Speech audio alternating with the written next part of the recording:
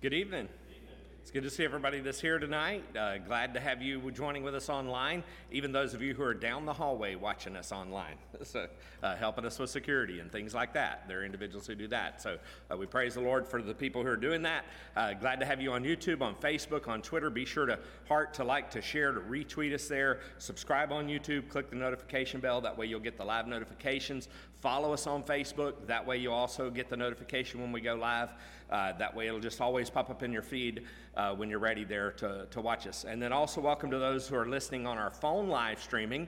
We're glad to have you with us also. And if you need that number to give to individuals, we'll be glad to give that to you. Just see me after the service. I'll share that with you. And we have several who are using that and several recently who have taken that number to share with some other individuals. So welcome to you tonight. I want to encourage you, if you have the access, to go to our church website, to go to highlandbaptistchurch.com. It's under the info tab that you can find this week's worship bulletin for this past Sunday, as well as the children's worship bulletins. Those are in the windowsills. The regular bulletins are, as well as at the doors. The children's ones are in the windowsill to my right. Be sure to pick up one. If you just want a paper copy to give to somebody, you want to leave it in a doctor's office or anything like that for kids to pick up, to scribble on, to do. There's little activities that are on it that go with the Sunday morning service, and so I encourage you to take the time to do that. You can also download those or send the link from the website there also. But also under that info tab, not only will you find those bulletins, you'll also find the prayer list for tonight. And I think we're still having to go all the way down to the bottom, so be sure to go down there and find that at the very bottom for this week. Hopefully we'll get that cleared up soon, but it's been a difficult thing with that, with WordPress. So hopefully you can get that downloaded there. If you need them in person, I think they're on both sides, yes. So if somebody comes in late, be sure that they get one of those. And then while you're on the church website there, go to the far right-hand side, click the Give Online tab. You can set up your online giving as a one-time gift, a regular recurring gift. You can also designate to several different things that are there, as well as to our budget offering. So be sure to take the time to do that. We also have our special offering that we're doing all this month for missions on the Golden Offering for Tennessee Missions. We're going to talk about that in just a little bit here too. But just want to encourage you to be praying about giving towards helping us reach that goal. And there's one other thing that I'll share with you in a little bit also after we sing our song. So Brother Mike, if you'll come. Take your hymnals, turn to 411. Let's sing "'Tis So Sweet to Trust in Jesus."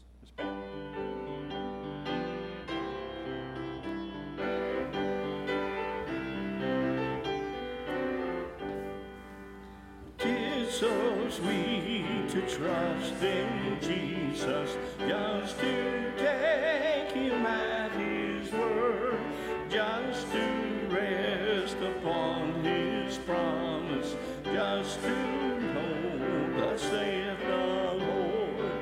Jesus, Jesus, how I trust him, how I proved him o'er and o'er. Jesus, Jesus, precious Jesus, oh, for grace to trust him more. Oh, how sweet to trust in Jesus, just to trust his cleansing blood, just in simple faith to plunge me 'neath the healing cleansing flood. Jesus, Jesus, how I trust him, how I proved him o'er and o'er. Jesus, Jesus, precious Jesus, oh, for grace to trust him more. Yes, 'tis sweet to trust in Jesus, just from sin and self to cease, just from Jesus simply taking life and rest and joy and peace. Jesus, Jesus, how I trust him, how I proved him o'er and o'er. Jesus, Jesus, precious Jesus, oh, for grace to trust him more.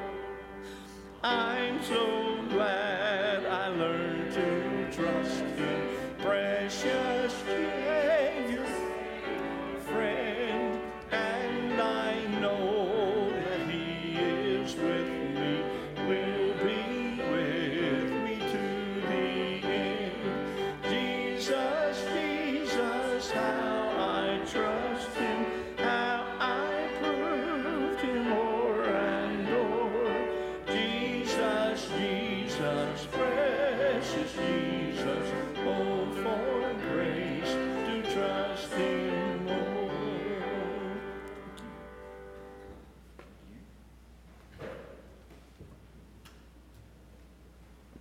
So that is probably one of those, Mike, that I put in a long time ago when we were just putting in just the verses that we had down in the bulletin, and so I haven't gone back because I know that one had an old background to it when I did put it in, and I didn't go back to check to make sure all the verses are there because the guys have gotten used to that now, that we just have all the verses there and they do the ones that whatever you have in the bulletin there to do. So hopefully you've had a chance to get your prayer list downloaded. Be sure to do that if you haven't yet. Let me just share this with you of an upcoming event.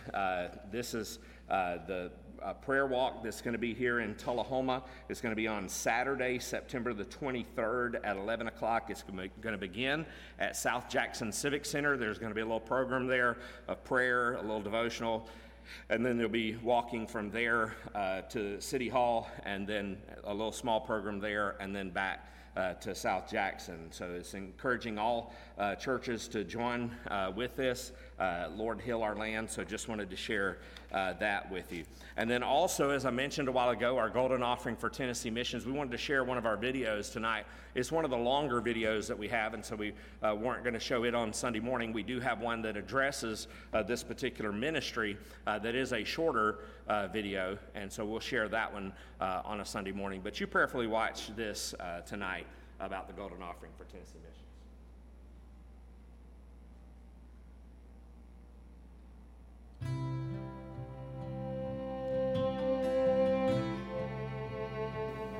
My name is Ray Ellington. I own the Fork Restaurant. Well, I was raised 2 miles down the road here, and I've been here a big part of my life, and actually was baptized on, August the 14th, 1949. I would have been 14 years old.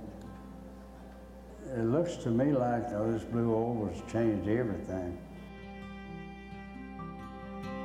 My prayer time is about 3 o'clock in the morning usually. It just come to me, that something could be done, maybe you could offer the facility to at least get something started. So that's really where the thought comes. Good morning. Take it back to last summer, and I get a phone call from Ray Ellington, the owner of this building, and he has a burden for those that are already here and those that are coming with Blue Oval City. He says, we need to get ahead of the ball on this thing, and said, I think that we need a lot of prayer about it. Would you be willing to lead a prayer meeting? I said, sounds good to me. How about the first Saturday of each month? He said, sounds good. I said, I'll make the place open. We'll furnish breakfast for whoever comes, and we'll just pray. And that's the only agenda we have. Lord, we just thank you for this gathering that you have allowed us to come together one more time, Lord. And we opened it up to anybody. This is not a Baptist prayer meeting. And we just gather first Saturday of each month to pray for revival, pray for the lost, and to pray for folks that are coming here with Blue Oval City and those that are already here. We're asking that you would save those that come who are unsaved. We're beginning to see some results in our churches from what God is doing. I know that one of the churches in the Haywood Association has a couple of guys come that are construction workers at Blue Oval City, and I know Woodland Baptist Church just up the road here is making some inroads to a trailer park. So a lot of the people coming in with Blue Oval City have their travel trailers coming in, so they're reaching into some families there. One of the most exciting aspects of what the Lord's doing here is we're seeing godly laymen, men and women, who are catching a vision for prayer, meeting together in small groups, also sharing the opportunities that they have to tell others about Jesus, and welcoming visitors into their churches. It's a really exciting thing that we're seeing happening here. As Tennessee Baptists give through the Golden Offering for Tennessee Baptist Missions, it is an opportunity for us to see lost people saved, churches planted here and around the Blue Oval City and beyond, and for us to be able to strengthen the churches that are existing. And we're excited about the opportunities that God's given us during these days.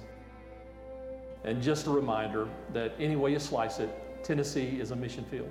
Send us out, Lord. Let us be a beacon of light to somebody that's lost along the way. I've known Ray for 25 years and been a good friend of his for these years, and he's always had a burden for lost people. He's always had a burden for revival.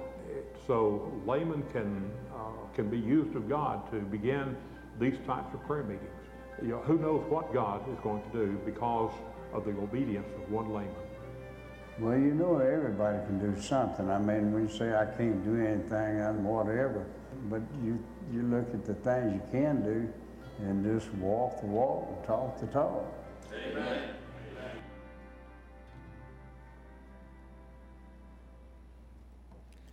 And so how many of you know what Blue Oval City is? Just one.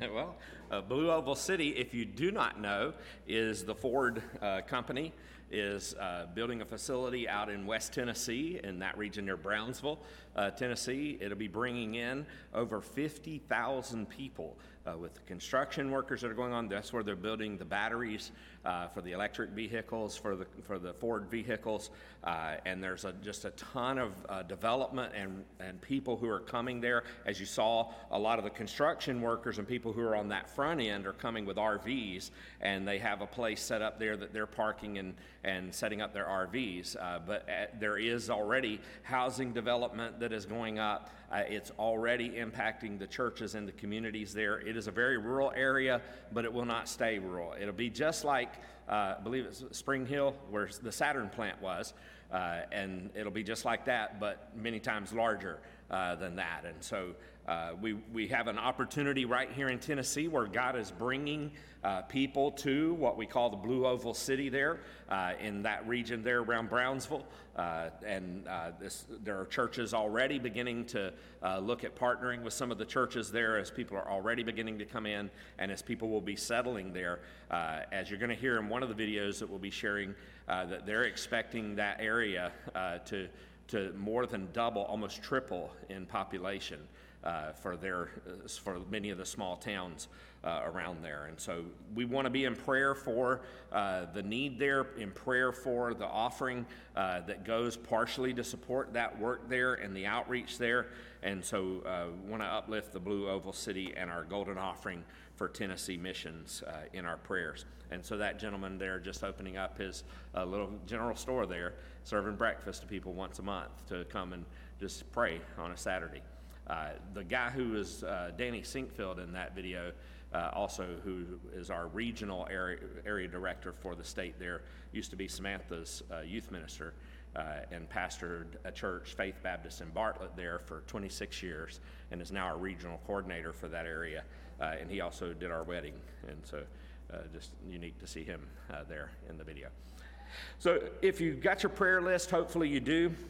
Also want to encourage you, if you are at home watching us on any of those platforms, it will be on Facebook, and that's where I'm headed to right now, that we will be receiving any of your prayer requests at. So I want to encourage you to take the time to put your prayer requests on there.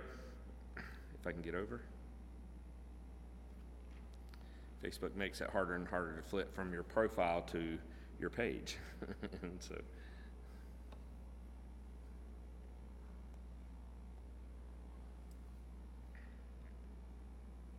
all right, and so just wanted to share that. I don't have, let me make sure I get up my messages here, because I do have some messages to share with you tonight. Hopefully all of those are on my device here, which I think they are.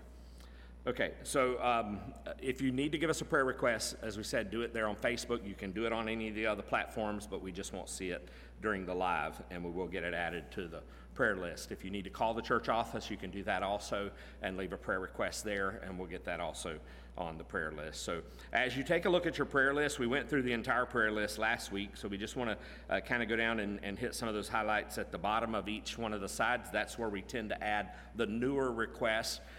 Those who are more long-term or have been on a while and will continue to be on a while are more towards the top of the prayer list. And so we'll start about Phil Henderson on our Highland Baptist Church family side. I'll actually go back up just a couple there to Carolyn Waller, She is doing better, still has some issues that she's dealing with, but she is doing much better, so just praise the Lord for that. Want to continue to remember Brian Tate. He still has some ongoing issues that they're trying to figure out what's going on with him. Phil Henderson is healing well from his knee surgery. He's been here the last couple of Sundays and walking, doing his therapy that he's supposed to be doing, and things seem to be healing well with that, but he still has some time of therapy to continue with that until he's released from them. Sandra Wells messaged me earlier today to let me know that her kidney stone surgery has been placed on hold now due to her insurance. And so if she's not had one thing, it's another now. And so we do want to remember her in prayer as they'll be able to figure out something there with the insurance to be able to get that taken care of without having to wait because of some pre-existing conditions and things there. So just continue to remember Sandra Wells. I've not heard of Jewel this week, but I know she had some tests this week. Okay, not heard there either. So we do want to continue to remember her. They're also trying to figure out what's going on with her. She's had some intestinal issues and such. Miss Hilda Corley, she has some medical tests.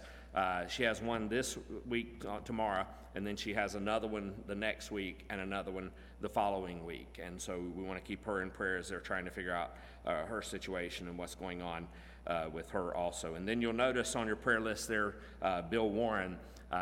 Miss Faye called the other day to talk with me, and want to remember her in prayer too, even though we don't have her specifically there on the list. But Brother Bill, they've discovered, does have cancer.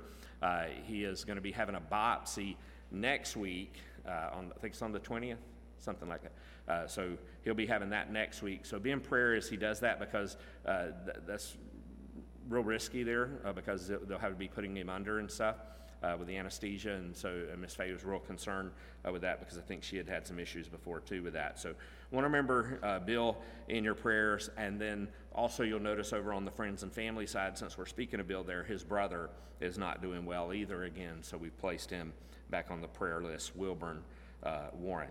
And then there's one other that I do want to share with you that is on your family side. It's a little bit further up, almost halfway there. It's David Hess and Jim Hess. Jim messaged me yesterday also to give me an update on David.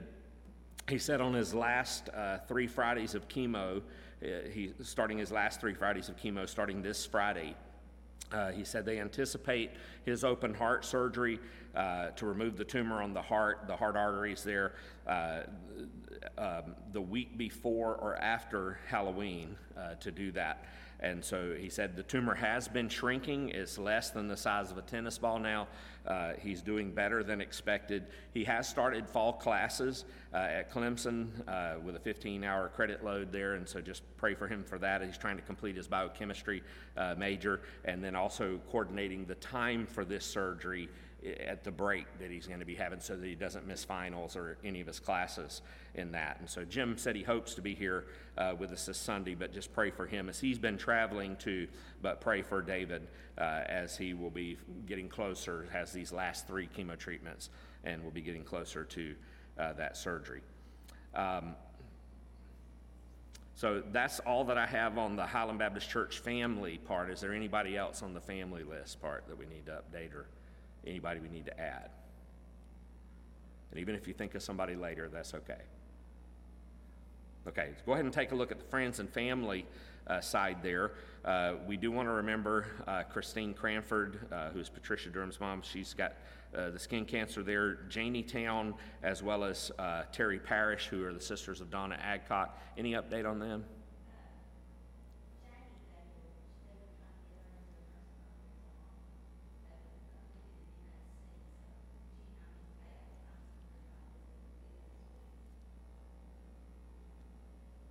Okay, so that was on Janie, who is Donna Adcock's sister. They're trying to get her in a nursing home, and they have to do that by the end of the week. So pray that opens, that they can be able to get her moved into there. Any word on Terry? Does still continue to improve? Okay. Okay, yeah. So still continue to improve, long recovery. Yeah, yeah, so remember Donna. Yeah, a lot of stress there that Donna has with her sisters and her own stuff that she had been going through before too. But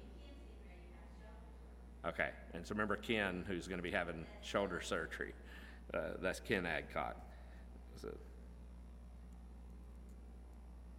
they've got a lot going on in their family. Any word on Craig Templeton? Okay, so Craig Templeton, home, doing better. Charles Blevins. I don't know who had asked for that one, and we didn't put a name out beside it. Usually we try to get that in there. And then Kim Tucker, Stan Smith had asked us to add her. She is a teacher down at Deckard area and has cancer that's come. And so he asked if we would pray for her. And there's several that we've had on our list from down that way toward Deckard, Winchester, that have had cancer also that we've been praying for. So Katie Pugh is one of those that we have about halfway up that side of the list there also. Any others that we need to add? Any other updates there? Okay, and then in the nursing home, we've got Mary Campbell, Peggy Eggleston, Susie Barton, Bertie Davis, Janet Carter, and Floyd Prince and Sue Prince. Talked with Myra yesterday, and she said with her mom and dad there, Floyd and Sue, that they didn't have anybody try to escape, the way she said it last week. So it was a good week. It was a good week for them. So do keep them in your prayers, though. It's been a big struggle and a big burden on her heart, as it is for anybody who has to do that. So any other updates, any other prayer requests?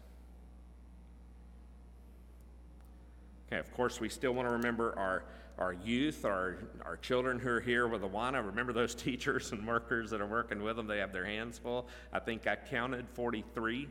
I think that's what I counted tonight. Was it 43, 35, 36? Yeah, I think that's right. I think it was 43 I counted tonight. So I'll correct that number if I'm wrong on that. But we want to continue to remember them in prayer tonight as they continue to grow. And so let's go to the Lord in prayer then for these on our prayer list, as well as many other and maybe unspoken needs that you have too. So Heavenly Father, we just want to thank you tonight for your grace and your mercy and just being with us all the day, every day.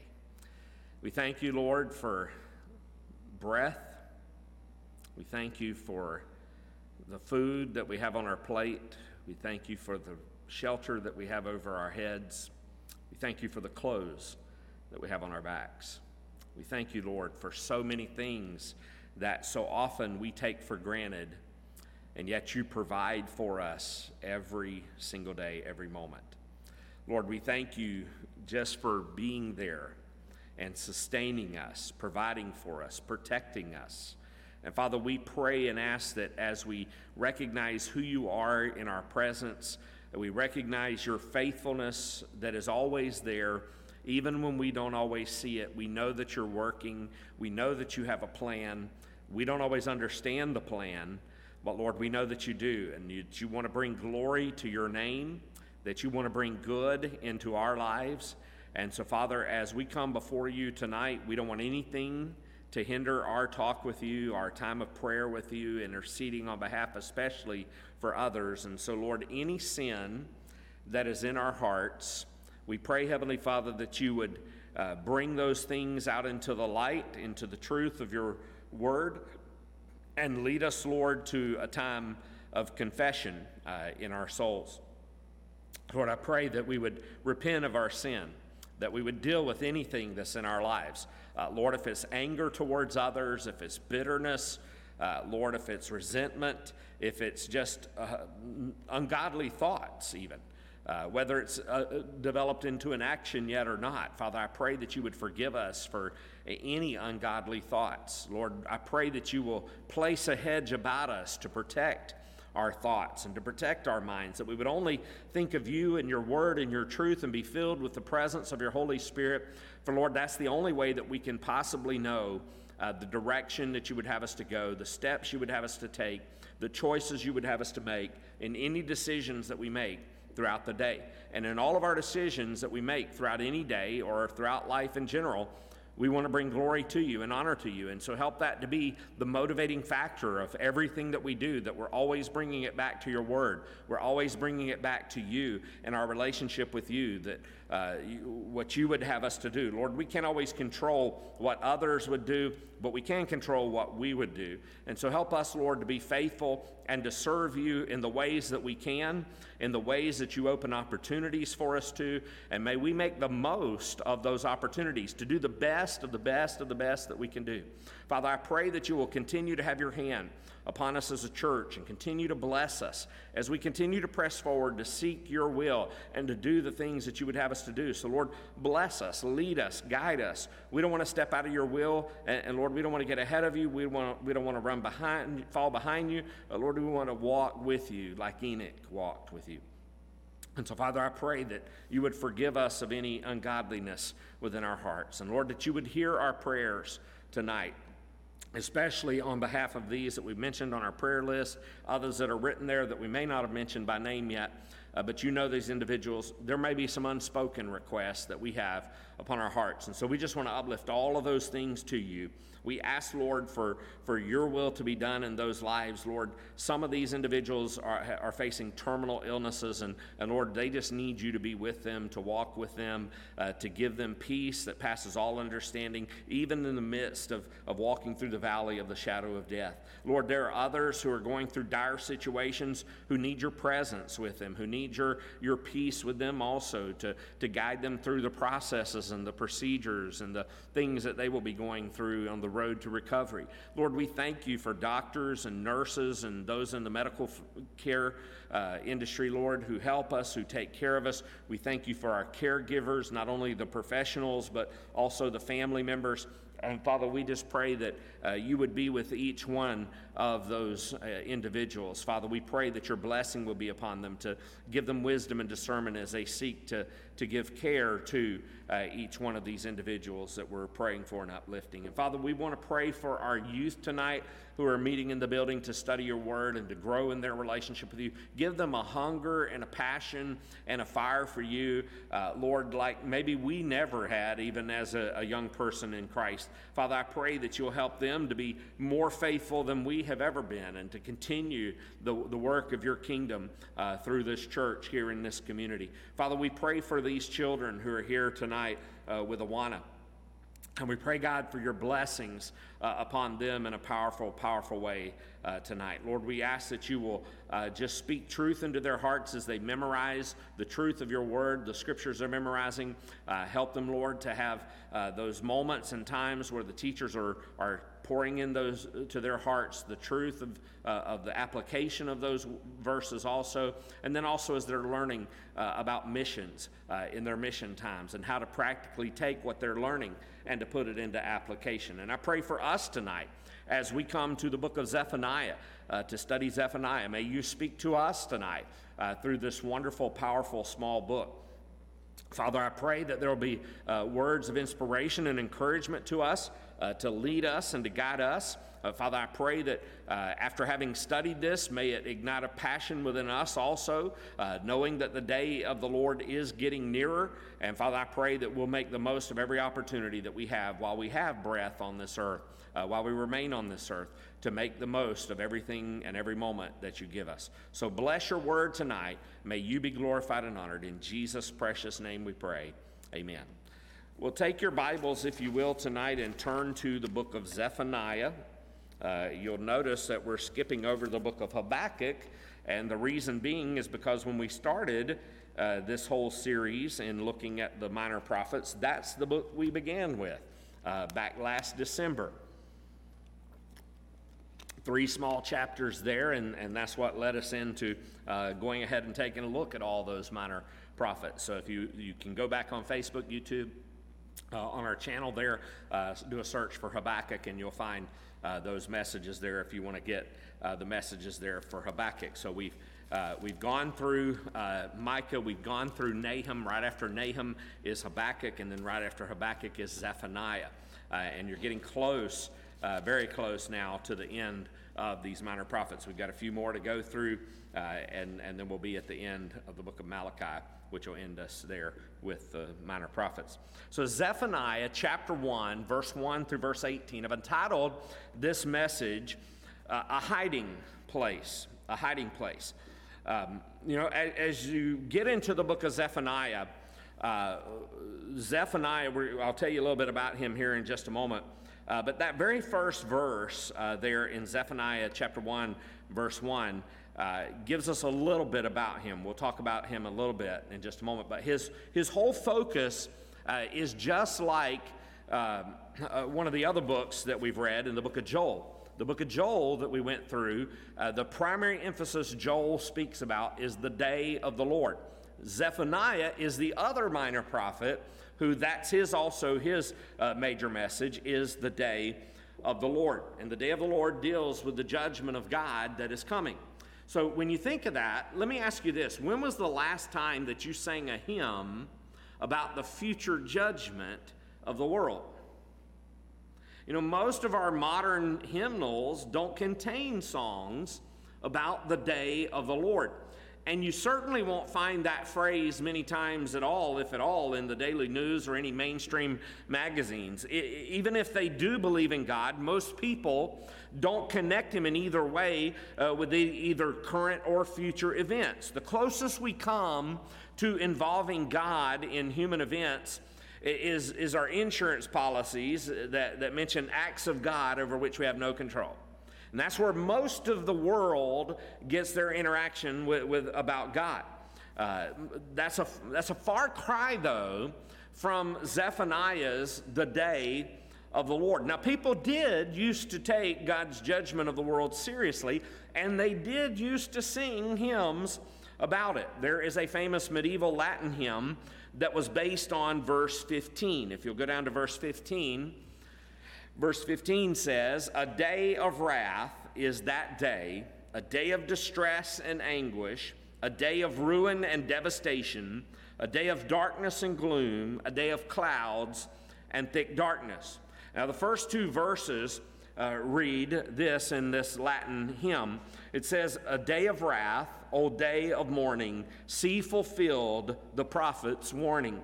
Heaven and earth in ashes burning, oh, what fear man's bosom rendeth, when from heaven the judge descendeth, on whose sentence all dependeth."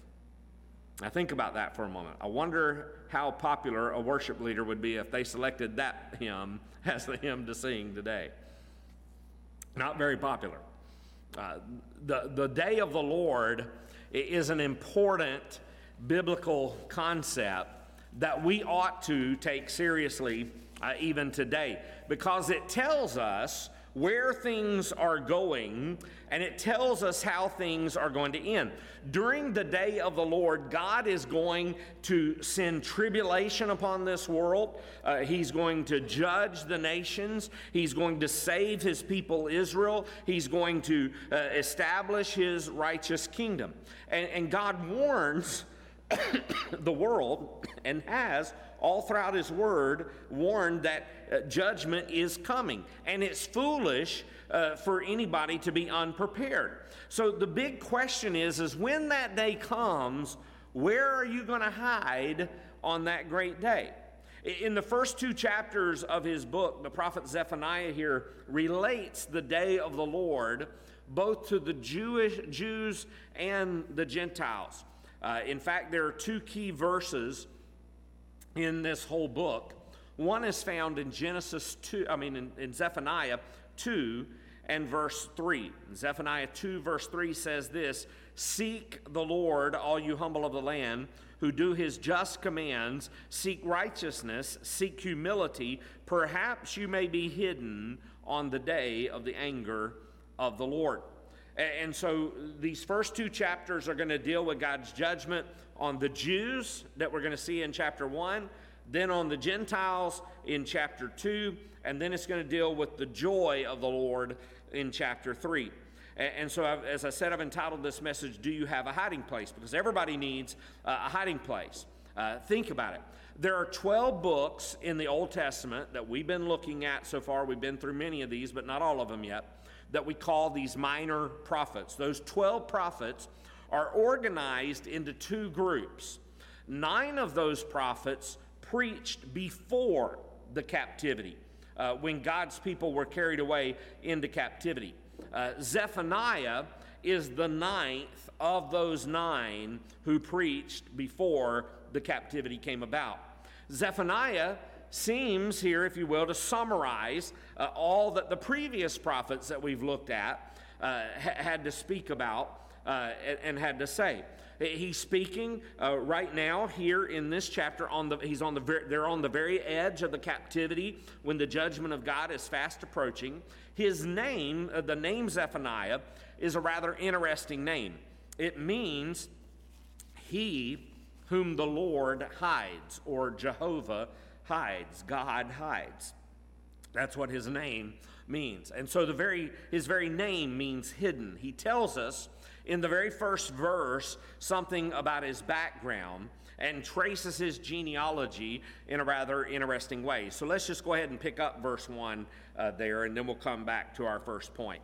So verse 1 says, "The word of the Lord that came to Zephaniah, the son of Cushi, the son of Gedaliah, the son of Amariah, son of Hezekiah, in the days of Josiah, the son of Ammon, king of Judah." So we find out here about him in his genealogy. He traces his genealogy in a rather interesting way, because most of the time, people in the Old Testament trace their genealogy back 3 generations. Here, Zephaniah goes back 4 generations, all the way back to Hezekiah. Now, who do we know Hezekiah is? Hezekiah was one of the kings of Judah. The point that he's trying to make to us is that he was a prophet who was of royal descent. He had royal blood in him. He came from the line of Hezekiah. Royal blood flowed in his veins. The word of God was on his lips. And so Zephaniah prophesied during a time when there was a revival or reformation, if you will, in the land. That's probably what we probably should call it more than a revival. There are some outward appearances and outward indications that people were going through revival. The truth of the matter, though, is that it was a shallow Reformation revival, if it was, because the Scriptures tells very little here about Zephaniah's personal life. He ministered in Judah during the time of the king Josiah. Now, if you remember Josiah was the youngest king. He was 8 years old when he became king. And so he had to rely on a lot of other advisors to lead him through those times. But he had been impacted by others around him to love the Lord. He led the nation in a religious reformation that was triggered, if you remember the Old Testament in 2 Chronicles 34, when they found the book of the law in the temple in the year 622. Now, you remember that the Assyrians had come down to attack Jerusalem, but they weren't able to conquer Jerusalem, but they had done some damage of some things, and so they're cleaning up after everything, and they find, as they're cleaning up, here's the book of the law, and they begin to open it up, and Josiah tells one of the priests, "Read it to me. I want to know what this has to say." Now, this is the word of God. I've not heard this before. And so they read it to him, and you remember he rinses clothes and puts in sackcloth and ashes, and he's broken because he realizes we've not been doing what the word says for us to do in the book of the law before God. And so he repents and leads the people along with the priests there in a time of repentance. And so here, as he's been there, they've heard the book of the law. It's likely Zephaniah, when he's preaching, he preaches prior to this Reformation, prior to this revival. We believe that because if he had experienced it, he probably would have said something about it. He may have even said so many years after the Reformation or the revival under Josiah. But he was at least there and knew of Josiah here. And so Jeremiah and Zephaniah would have been contemporaries. They would have been prophets who were speaking at the same time. Politically, though, The times were in ferment. Assyria was losing its power at this time. You'll remember that Assyria had come with its full force, taken Israel, and now they're trying to attack Judah. They're especially making their march towards Jerusalem, and we find out that they begin to lose their power because the Scythians were invading from the north of Assyria. So they are like, oh no, we've got to go back. We've got to bring our resources up here, or we're going to be overtaken and we're going to be destroyed. And then Babylon kind of is rising up in the background of things while the Scythians are attacking the Assyrians. And then all of a sudden, the Babylonians become the predominant power on the scenes, and they become the leading empire.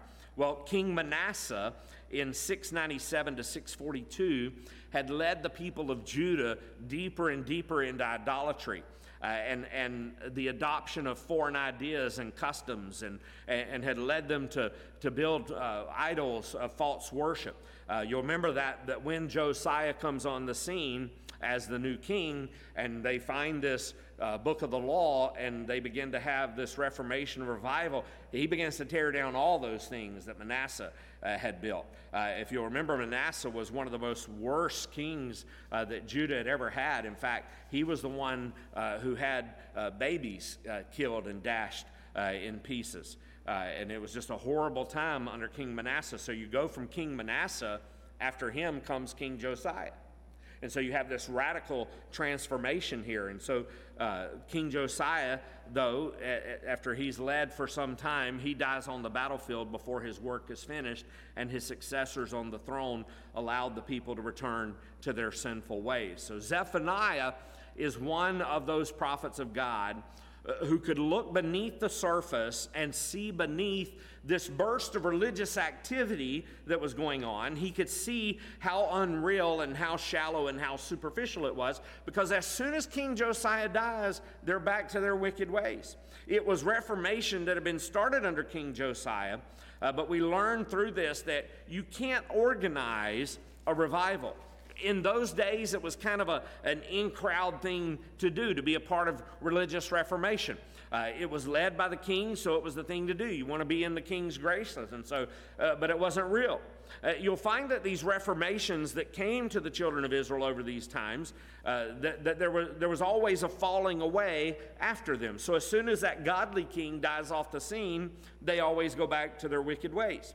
Well, the people, they would go back into not only physically doing those things, but spiritually they went back into captivity and sin. And so I think we have to be very, very cautious today when we hear or talk even of revival, because though we should pray for revival, we have to recognize that not every religious movement is a genuine revival. Revival isn't something that you can organize. Revival is something that God sends down. You can't work up a revival. All you can do is simply pray and ask God to send down revival from heaven. So here's Zephaniah, who summarizes this message of judgment. It's one of the hardest books in all of the Bible and in all of the Old Testament.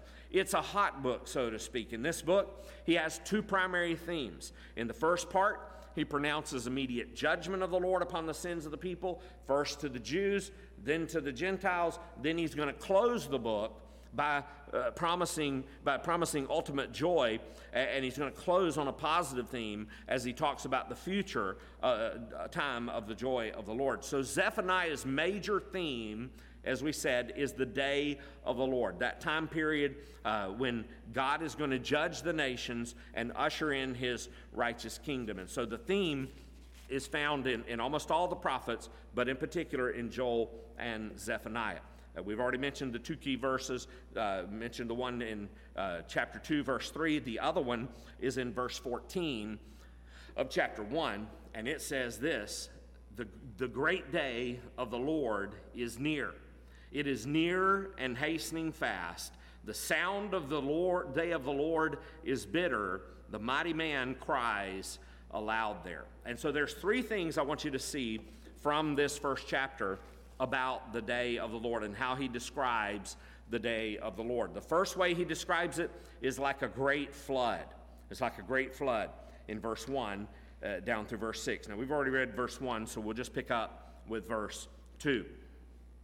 And so verse 2 says, I will utterly sweep away everything from the face of the earth. And that's that same terminology that God uses when he sent the flood with Noah, to sweep away everything from the face of the earth. He says, I will sweep away man and beast. I will sweep away the birds of the heavens and the fish of the sea, the rubble with the wicked. I will cut off mankind from the face of the earth, declares the Lord. I will stretch out my hand against Judah and against all the inhabitants of Jerusalem, and I will cut off from this place the remnant of Baal in the name of the idolatrous priests, along with the priests, verse 5, those who bow down on the roofs to the hosts of the heaven, those who bow down and swear to the Lord and yet swear by Milcom, those who have turned back from following the Lord, who do not seek the Lord or inquire of him.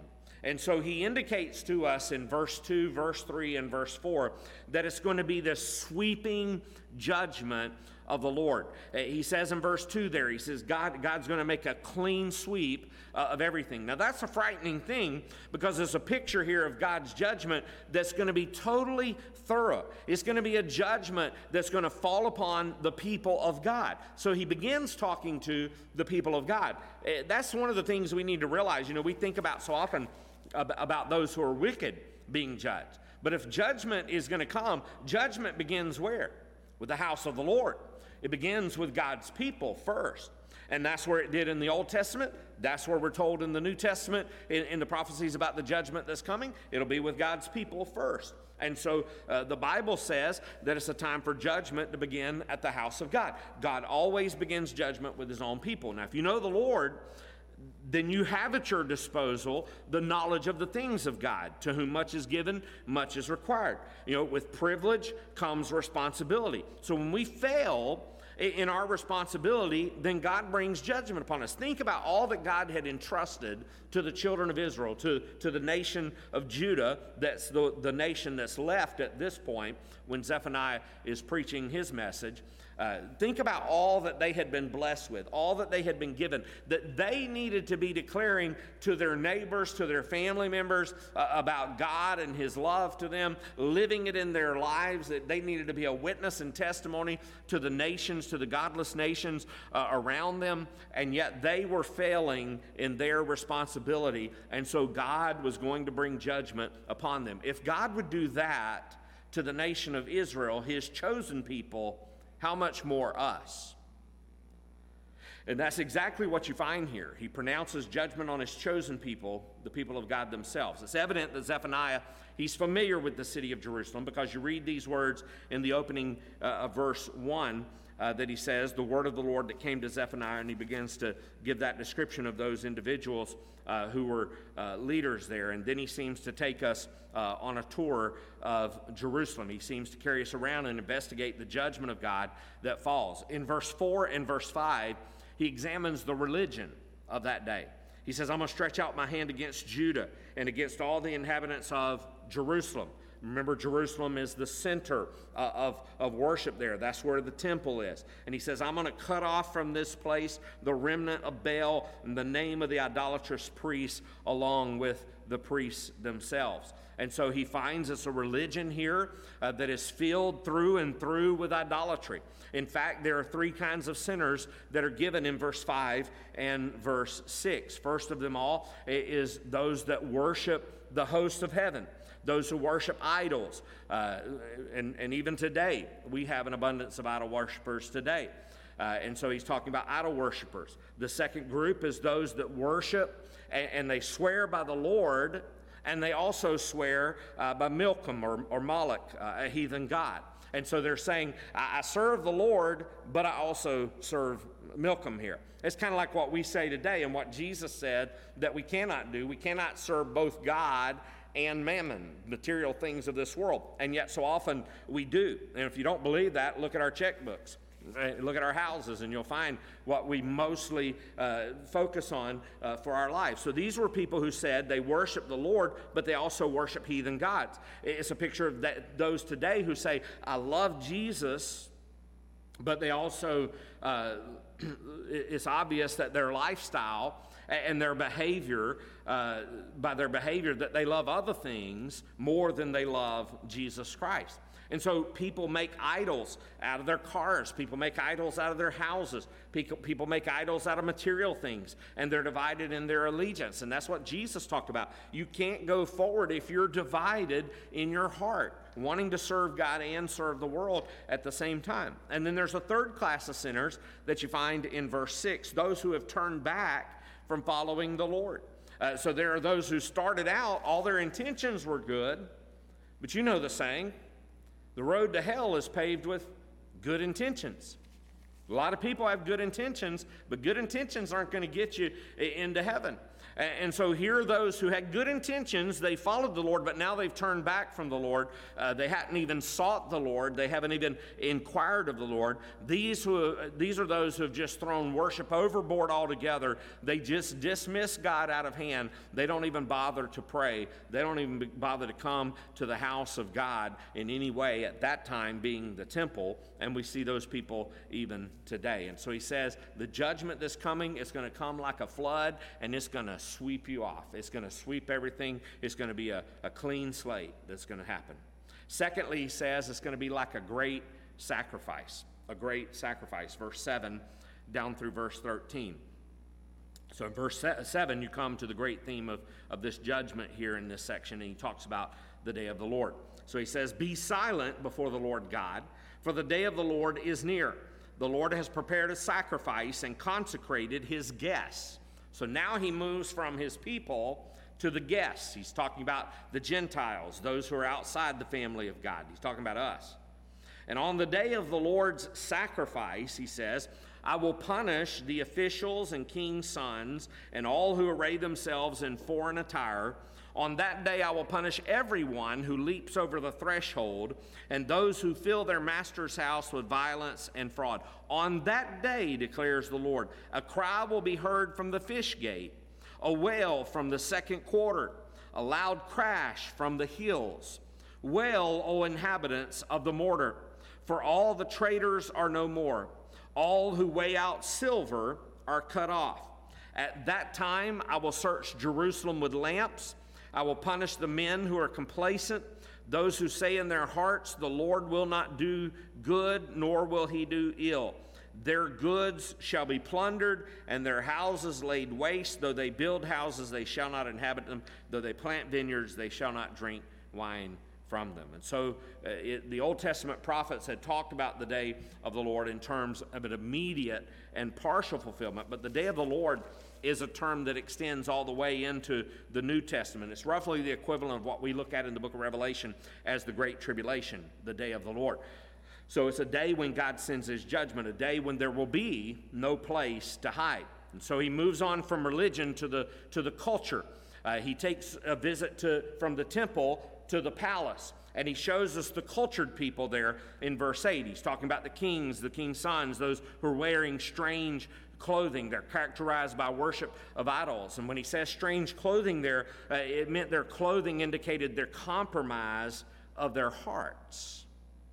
And we see this even today, even in our own society, even amongst those who are not believers, that have begun to devalue themselves, and even some even within the church, that there ought to be some kind of difference between God's people and the lost world in the way we behave, in the way we adorn ourselves, the way we dress. I don't think to be saved you have to look odd, that you have to be like a pilgrim in a pilgrim suit or something, to be a Puritan or something like that, the way they would dress. But we ought to at least be an effort on our parts that we look different, that we dress different, that not just that way, but it's giving a picture of what's happening on the inside of our hearts. That we're not giving a picture of immorality in our hearts. We're giving a picture of morality, that we serve the Lord. And so he looks at the culture there, and then in verse 10 he moves to the commerce. He takes a tour of the commerce situation there, as you read in verse 10. That's where the merchants sold their goods, the fish market, where the fish were sold. And that's where the rich people lived in the city. And he says to them in verse 11, he says, just cry, wail, weep, because it's coming to you. You're going to be no more. The traders are going to be no more. Those who weigh out the silver, they're going to be no more. He says in verse 12, he's saying here that judgment's going to come. So what would God say if he announced his judgment upon the commercial enterprises of America today? And then you come to verse 12, and he says, I'll search Jerusalem with a lamp or with candles and punish men who are settled on their lees. Another way to say that is on their thickening on their dregs. And we're like, what in the world is he talking about here? Well, he says in verse 12, I will search Jerusalem with lamps. I will punish the men who, the English Standard Version puts it, I think, the best way to say it, those who are complacent. Some of the other versions don't share it that way. So if you have those versions that say settled on their lees or thickening on the dregs, what in the world is that? Settled on the lees or thickening of the dregs is an expression that's taken from winemaking. It's the process of making of wine where they had to be sure that they kept it stirred and constantly in movement. If they didn't, it would congeal and lose its potency and its taste. It's kind of like what you see today when you even just take grape juice and you've got grape juice and you just let it sit there. What happens? It all settles down in the bottom. And it loses its potency. It loses its flavor as time goes on. And that's what he's talking about. They're settled on their lees. So it's a figure of speech that's referring to complacency, indifference. It's the Old Testament equivalent of what Jesus talked about to the church at Laodicea when he said to them, you're lukewarm. And so there are a lot of people who know the Lord Jesus as their Savior, but they're lukewarm, they're unconcerned, they're complacent in their Christian experience. And he's saying there's no place for lukewarmness in God's Word. There's no place for a cold heart in the heart of God's children. God's people ought to be fired up for Jesus Christ all the time. And so God takes his lamp and stands, and he's looking for those who are complacent. And when these people get at ease in Zion, what he's saying they say here is that they say, well, the Lord isn't going to do any good, and he's not going to do any evil. He's just not going to do anything. They get the idea that they can sin, that they can get by with it, and God's not going to do anything about it. They become complacent. But understand, you cannot just write God out of the universe. There is a moral order in this universe, and God is going to do good, and God is going to punish evil. And he's talking here about judgment that's to fall upon God's chosen people. And then finally, he says, the day of the Lord is like a battle. Look at verse 14. The great day of the Lord is near, near and hastening fast. The sound of the day of the Lord is bitter. The mighty man, warriors, cry aloud there. A day of wrath is that day, a day of distress and anguish, a day of ruin and devastation, a day of darkness and gloom, a day of clouds and thick darkness, a day of trumpet blast and battle cry. There's that scene of a war, of a battle against the fortified cities and against the lofty battlements. Verse 17. I will bring distress on mankind so that they shall walk like the blind because they have sinned against the Lord. So why is he doing all this? Why is he bringing all this judgment? Because they have sinned against the Lord. Their blood shall be poured out like dust, and their flesh like dung. Neither their silver nor their gold shall be able to deliver them. You won't be able to buy your way out of it. On the day of the wrath of the Lord, in the fire of his jealousy, all the earth shall be consumed. For a full and sudden end he will make of all the inhabitants of the earth. Now, there are partial things that have happened with this, but that has not happened yet. Where he says that a full and sudden end he will make of all the inhabitants of the earth. That's yet to come in the great judgment and the tribulation that's coming. So in verse 14 and 15, he expands on the day of the Lord. And if you count correctly there, I think he uses 11 words to describe the day of the Lord. When you come to the end of that chapter, he's pronounced judgment on God's chosen people. He's saying when judgment comes, there's not going to be any place to hide. And when you read that passage of Scripture, that ought to make you think of Revelation 6. Because right in the midst of the great tribulation, which the Bible says is going to be that day of the Lord on the earth, right in the midst of the great tribulation time, when judgment falls upon this earth, here's what he says that I'll close with in Revelation 6, verse 15 to 17. He says, Then the kings of the earth, and the great ones and the generals, and the rich and the powerful, and everyone slave and free, hid themselves in the caves and among the rocks of the mountains. Verse 16 says they were calling on the mountains and the rocks. Fall on us, hide us from the face of him who is seated on the throne and from the wrath of the Lamb. For the great day of their wrath has come, and who can stand? The point is this: when God's judgment comes, there is no hiding place. The only hiding place is in the cleft of the rock, Jesus Christ himself. That is the only hiding place that you can go to, trusting in him as your Lord and your Savior. Let's pray. Heavenly Father, thank you. What a way to begin here with this tiny little book, and yet such a powerful message. Lord, that just as you spoke your truth through Zephaniah to your chosen people, your favored people, the people, Lord, you had set apart for yourselves, who rejected you, who turned their backs upon you, who had become complacent in their walk with you, much like many today who have become complacent in their walk with you today. You have told your people judgment will come, and there will be no hiding place apart from Jesus. So, Father, I pray that we would make sure that we know Jesus as our Lord and Savior, sure beyond any shadow of doubt, that we're not just speaking something with our lips, and yet our life is revealing what we're saying is not really true. We may be saying on one hand, Lord, that we love you, but yet our life is not showing that. So bring us all, Lord, to a place of repentance. And may we call out to you, God, for forgiveness. And may we seek the refuge in Jesus Christ, who is our Lord and Savior. For that day of your judgment will be a great and terrible day. We don't know when that day is going to happen physically upon this earth, but Lord, you do. You know that day when the trumpet's going to sound, and you're going to send your Son to call your children home. And so, Lord, if that happens before we die, or if we die and we go before the judgment then, Father, I pray that we will be able to stand before your throne of judgment with a clear conscience, knowing we have followed you, we have been faithful to you, we have done everything we needed to do. So, Father, forgive us for where we have failed you, and set us anew on the path of righteousness for your name's sake. In Jesus' name we pray. Amen. Well, thank you so much for joining with us there online, for joining with us on our phone live streaming also. We look forward to having you back this Sunday morning. We'll be back looking at the life of Jesus, and so just want to encourage you to be back with us as we're going to still be there with him being crucified on the cross.